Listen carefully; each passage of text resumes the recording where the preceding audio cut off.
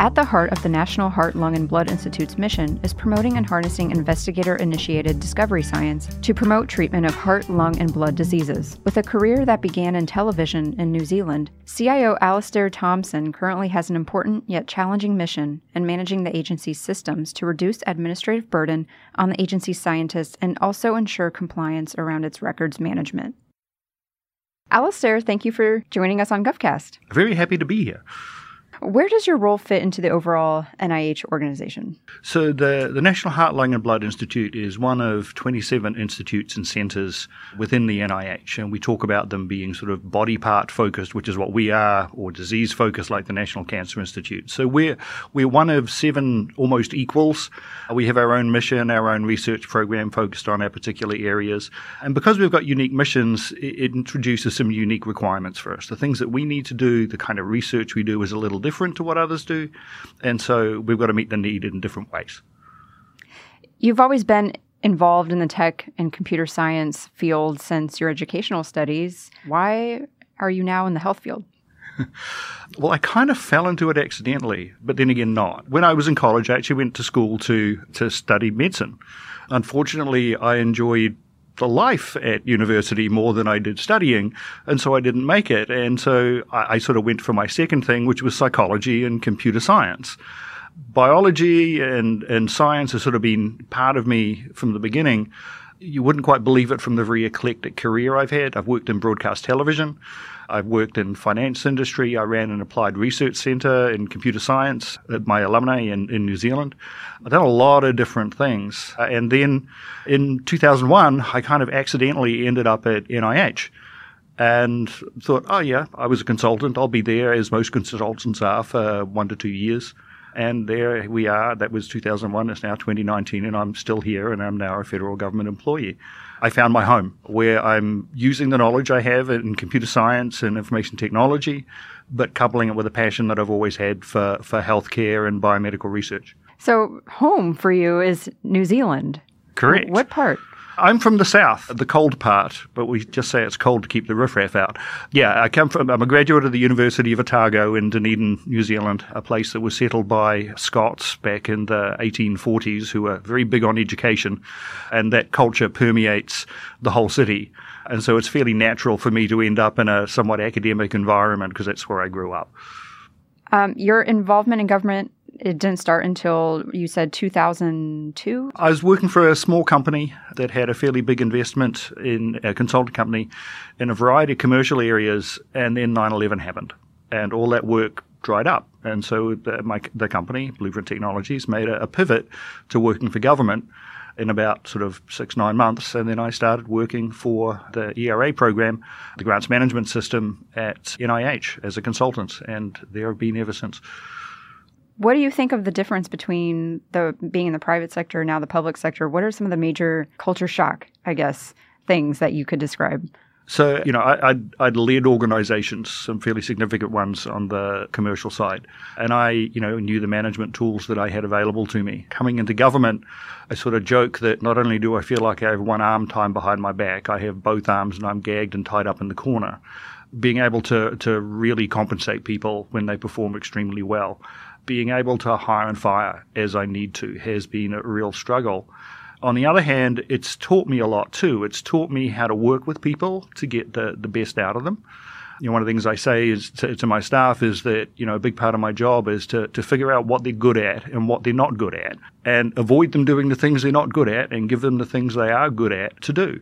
And I found with the vast majority of people, you can do that. There's a niche for them somewhere where they're passionate about it. It's something that because of that, they're good at, and it's something that fits with the organization. It's fairly rare that you can't find somewhere for someone. Your career has progressed during a time when technology and IT, as we know it, has exponentially evolved. You've seen the landscape before and after Y2K, basically. What are some of the major changes that have impacted the way you have done your job, or you do your job right now? There are so many things. I started working in IT in the late 80s in broadcast television. The first computer I used there was an Apple III. That was the beginning of a computer. I remember getting a 5 megabyte hard drive that was split up into like 26 ABCD floppy drive simulations. And at the time I thought, how could I ever use that much storage? Today at NIH, I buy data storage by the petabyte because that's the rate we're generating it. I think that data generation is one of the biggest things, and it's what's changed science so fundamentally that it's now possible to generate detailed data about whether it's about your genome and, every base pair in your DNA from end to end, every 3 odd billion of them, or it's incredibly high resolution microscopes that go down to look at what individual parts of your cells are doing. It's just an enormous amount of data that just wasn't possible then. And obviously the ability to actually process that data. We've got a data set from our Transomics Precision Medicine program, it's the largest, most diverse genomic data set in the world. So we've now sequenced close to 150,000 people. So we know every letter of their genome from end to end. And we're able to run analysis on that and compare them to a genome standard and determine how is a particular individual different to everyone else. That's really important because there are diseases where either the disease is directly related to a change in the genome, like sickle cell disease, which is just a one-letter change, but also diseases like high blood pressure, where a change in your DNA can change completely your reaction to fats that you eat, to exercise, to the drugs that we use to treat it. We wouldn't have known that without the ability to process that data set, which is 3.2 petabytes. It's just such a vast amount of data. Even 5 years ago, I probably couldn't have conceived of working with it. And yet through that data set, we're identifying things that we thought were unimportant. When they sequenced the human genome in 2000, they talked about, we found all the genes, the things that actually code for proteins in your body, and the rest was junk DNA. They're not so much junk anymore. That DNA is doing really important things to change how those proteins are expressed, how they actually interact in your body. We're just peeling back the onion layer upon layer of the complexity of it. And it's all driven by data. It's all driven by IT. You need high-performance computing resources with thousands of CPU nodes to go with your 3.2 petabytes of storage in order to work with it. The corollary of that is that your average researcher at a university doesn't have those kind of resources. You might have them at an MIT or a Harvard, but, if you're at a smaller university, particularly historically black colleges, you don't have access to that. The cloud is making such fundamental change to our science because it democratizes the data. It means that people in universities that don't come from, high-income areas are able to access that data and work with it in a way they've never been able to before. And that brings together brains that have, been cut out of this. And it brings together perspectives that we haven't had before, a diversity. TopMed is an extremely diverse data set. We want to have the most diverse researcher community working on it as well. We spoke with NIH CIO Andrea Norris on GovCast recently. She actually went into how much data NIH in general deals with on a daily basis. I mean, you even said yourself, petabytes of data. I don't even know what that is, but it sounds like a lot. What is the importance of modernizing technology in order to be able to accomplish some of these genomic efforts? So we're constantly being pushed by the science. If we don't modernize our techniques, our infrastructure, our network, Andrew, I'm sure, talked about the upgrade they did to the NIH network, where, we had 10 gigabit connections in some places, and that was enough. Today, we have 100 gigabit, and it's still not enough to move the data around that we really want to move around, particularly where we need to move it to cloud resources where we've got to compute on it. It takes a while to move 3.2 petabytes of data, but it's so fundamental to what we're doing. And so modernization, just constantly keeping up with technology, is critical. We find ourselves being heavily driven by the new scientific instrumentation. I heard last week about a new microscope that's being installed in our intramural program called a confocal microscope. It generates 70 terabytes of data a week. Incredible images that go down to the subcellular level so you can see what's going on inside them. Impossible without high-performance computing, impossible without large amounts of storage.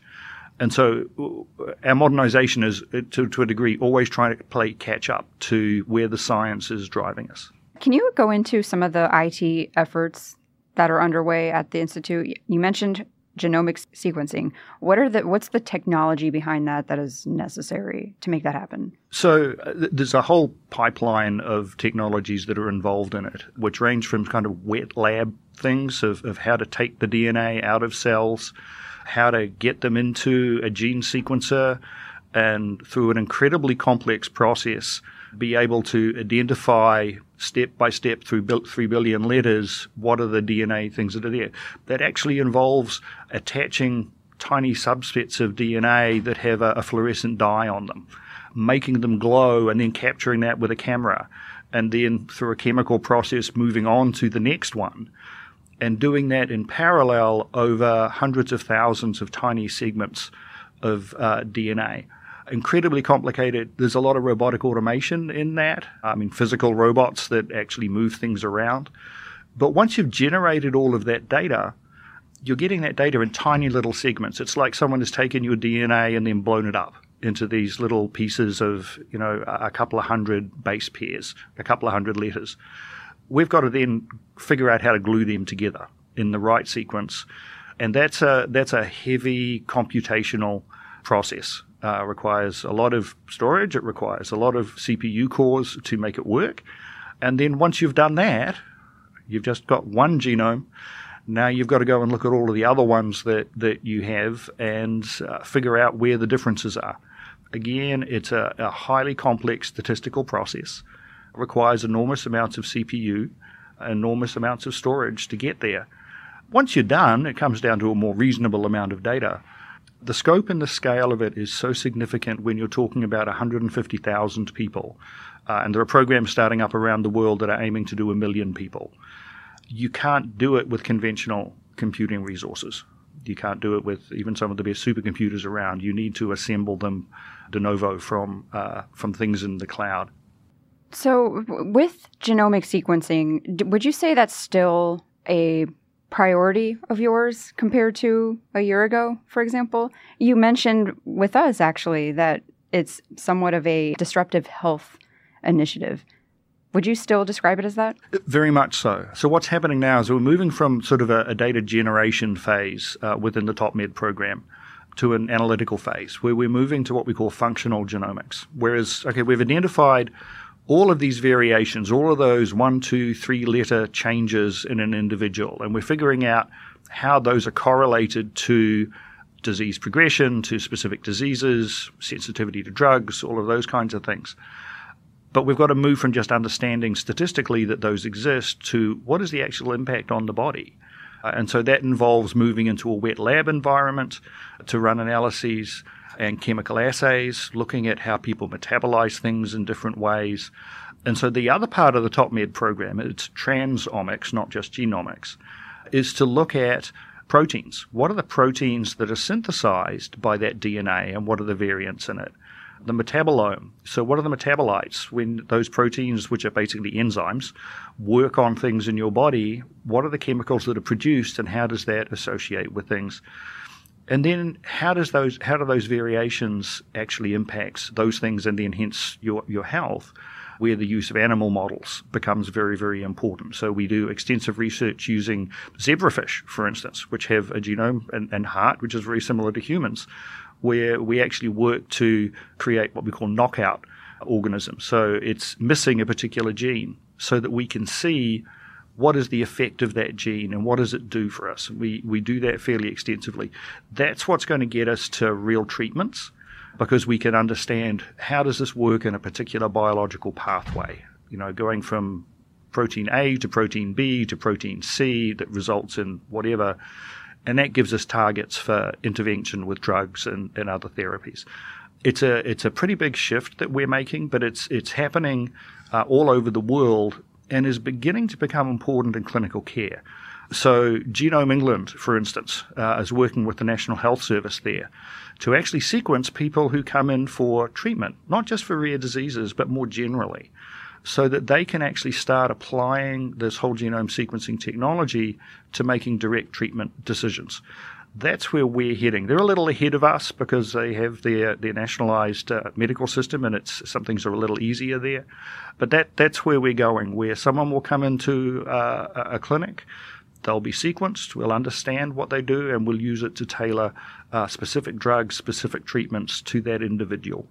Did you ever think you would be designing computer, video, and audio editing software and now dealing with sequencing genomics or genomes? Never would have imagined it. I'm extraordinarily grateful that I am. I sort of joke that in my days in television, I worked on this show called Play School, which is kind of like Romper Room. I still have the songs from that going through my head. I used to make TV commercials to help people buy products that they didn't really need, and now look at me. I'm helping cure sickle cell disease. I'm helping understand heart disease and other things. It's just, I can't describe how awesome it is. And, frankly, that's why I'm still at NIH after, 18 years, and why I don't plan on going anywhere else.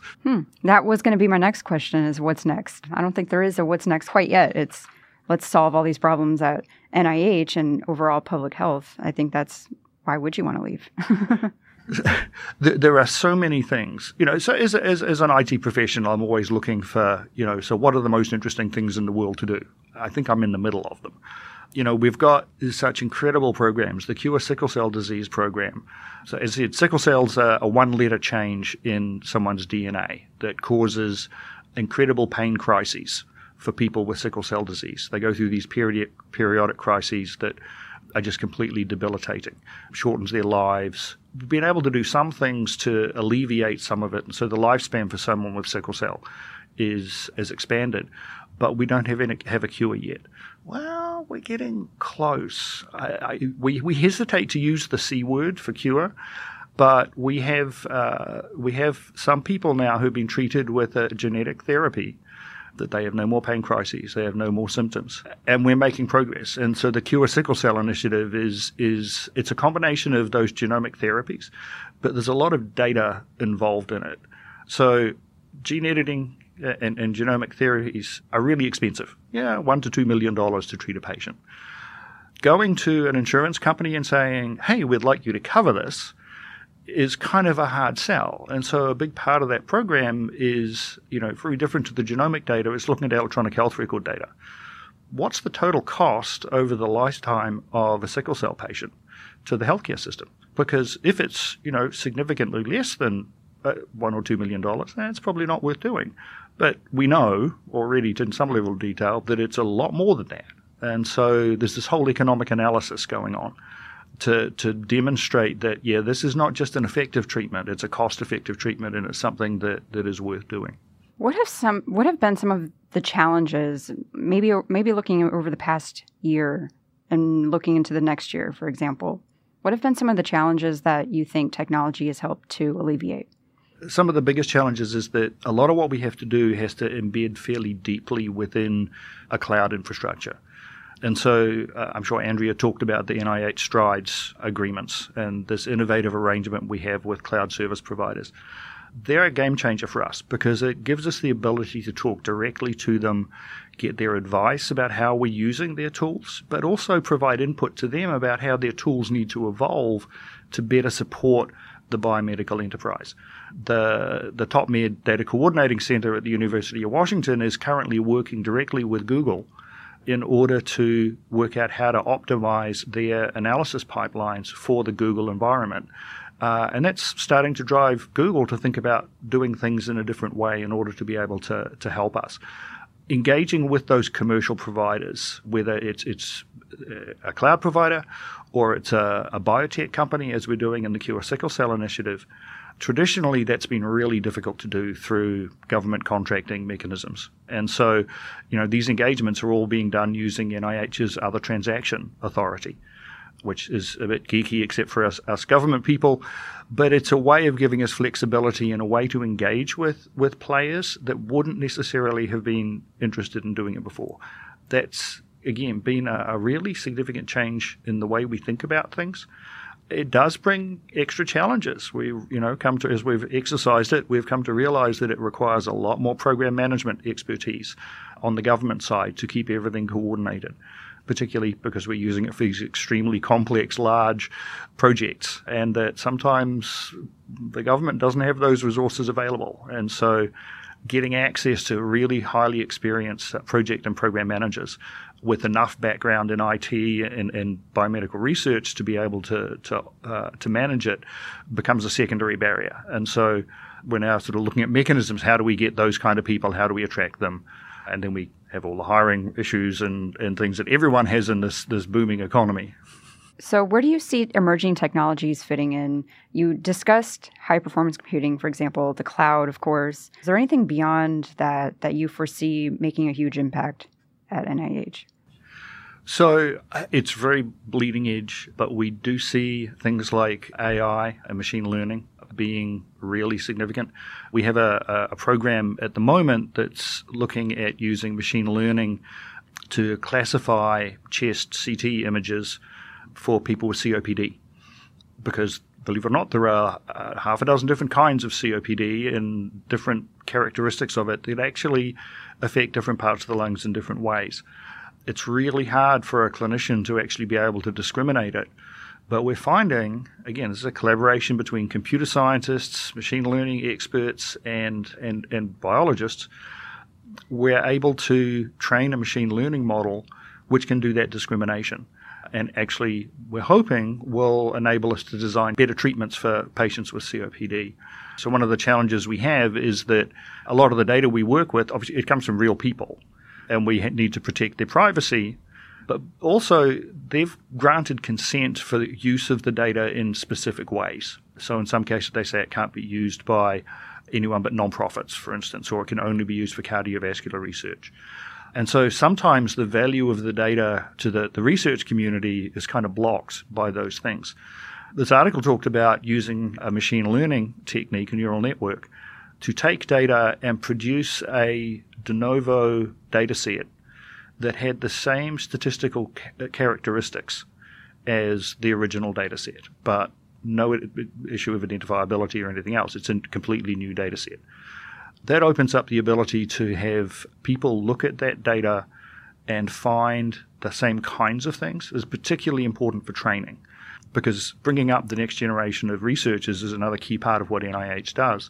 But it's sometimes hard for them to get access to data, and to be able to use a technique like AI, ML, whatever, in fact, similar techniques to what they use for deepfake videos, to generate synthetic data sets can be used for training, opens up a whole new set of things that can be done for people who want to come into biomedical research and learn the techniques without necessarily having to work with real patients and real patient data.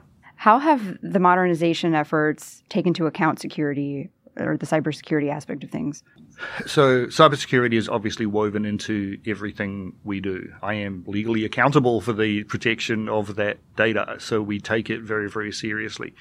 But we also recognize that in the security triad of confidentiality, integrity, and availability, it's not just about confidentiality. It's also about the availability of the data.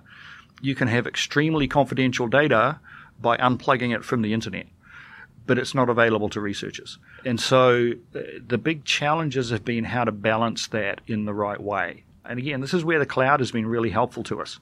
The amount of money the cloud service providers are able to invest in protecting data, in monitoring, alerting you when there's something that goes wrong and other things, dwarfs anything that I could ever spend. And so by moving things to the cloud, we can actually put it into a more secure environment that I can generally support. It doesn't mean that the cloud providers subsume my responsibility for it, but a lot of the core things that I would spend potentially millions of dollars doing, they're already doing, and we're paying for it as part of our fees. I have an obligation to do the different things that they don't manage, but it allows me to focus on those things, particularly making good risk-based decisions about making data available. You know, the Congress mandates that we share data. That's the availability part of it. We got to make the data available. So how do we do that while maintaining the confidentiality of the data, people's individual privacy, ensuring that the consent that they gave for use of the data is respected? And that's where things like these AI tools are becoming increasingly useful, recognizing that you cannot have a 100% secure environment. There are going to be attempts at breaches and potentially breaches. Being able to rapidly identify them, rapidly shut things down, that's where a lot of the focus is. And that means we need to understand the patterns of use of the data. And science use of data is very different to what you see in other areas. And so we're going to have to explore better mechanisms for doing that using AI and ML so that we know something's going on and can very quickly shut it down. Well, we addressed that there is not really a what's next for you right now, although it's going to be continuing at NIH. Do you ever want to get back into your computer animation or all those efforts that your roots really started in? Sometimes I have, usually after watching a Pixar movie, I go, that was really cool. I wish I could have been able to do that. Then I go, oh no, that's right. I'm saving people's lives. Yeah, that's and better. It's better. There are some aspects of it that I miss. There's a freedom of creativity that isn't necessarily there when you're working in a government context, except that you've got to find ways around or through policies that may not be cognizant of our mission. I think one of our big challenges is that most security regulations are written for a general administrative kind of government function. They're not written for biomedical research. And that the most common conversation I find I have with our researchers on the NIH campus, they say, well, why can't I do that? And it's, well, because pretty much the government regulations say you can't. But what is it you're trying to achieve? Maybe there's other ways that we can get you to the same thing. So that requires a significant amount of creativity. And again, when you realize the end goal that you've got in things, it's worth it. So you still kind of use your creative brain in some way in that sense. Oh, very much. It's just a different kind of creativity. Although I do find myself being invited to, write little pieces for award ceremonies and other things because I'm quite good at coming up with amusing little skits and things based on my background. Oh, what a surprise. Well, multi-talented. How about going back home? Do you ever get to go back home to New Zealand? We do occasionally. It's a long trip. I imagine, yeah. And my boss is not too enamored when I say, hey, I'd like to go for a month. So, we get back occasionally. Mostly we encourage my family to come here. My 86-year-old mom has just finished a month-long trip visiting us. Incredible woman. That's amazing. It's hard to get back. I keep in touch with what they're doing there. There's some really interesting things going on there too. They have a very different perspective to what you have in the US. And I'm always looking for ways to sort of link US researchers with New Zealand and see if there's collaborations that we can find. Health collaborations. Health research, whatever. There's a fairly significant genome program in New Zealand, particularly focused on the Maori people, the native people of New Zealand, who have a different genome. And so treatments need to be different. Again, that's we have some Pacific ancestry in the top med data set. We don't have anyone particularly who's Maori. Wow, that's amazing. Well, thank you. This was a great interview. I was really glad to hear more about genomic sequencing and all the emerging technologies that NIH is exploring and dealing with, and of course, the challenges. So thank you. You're very welcome.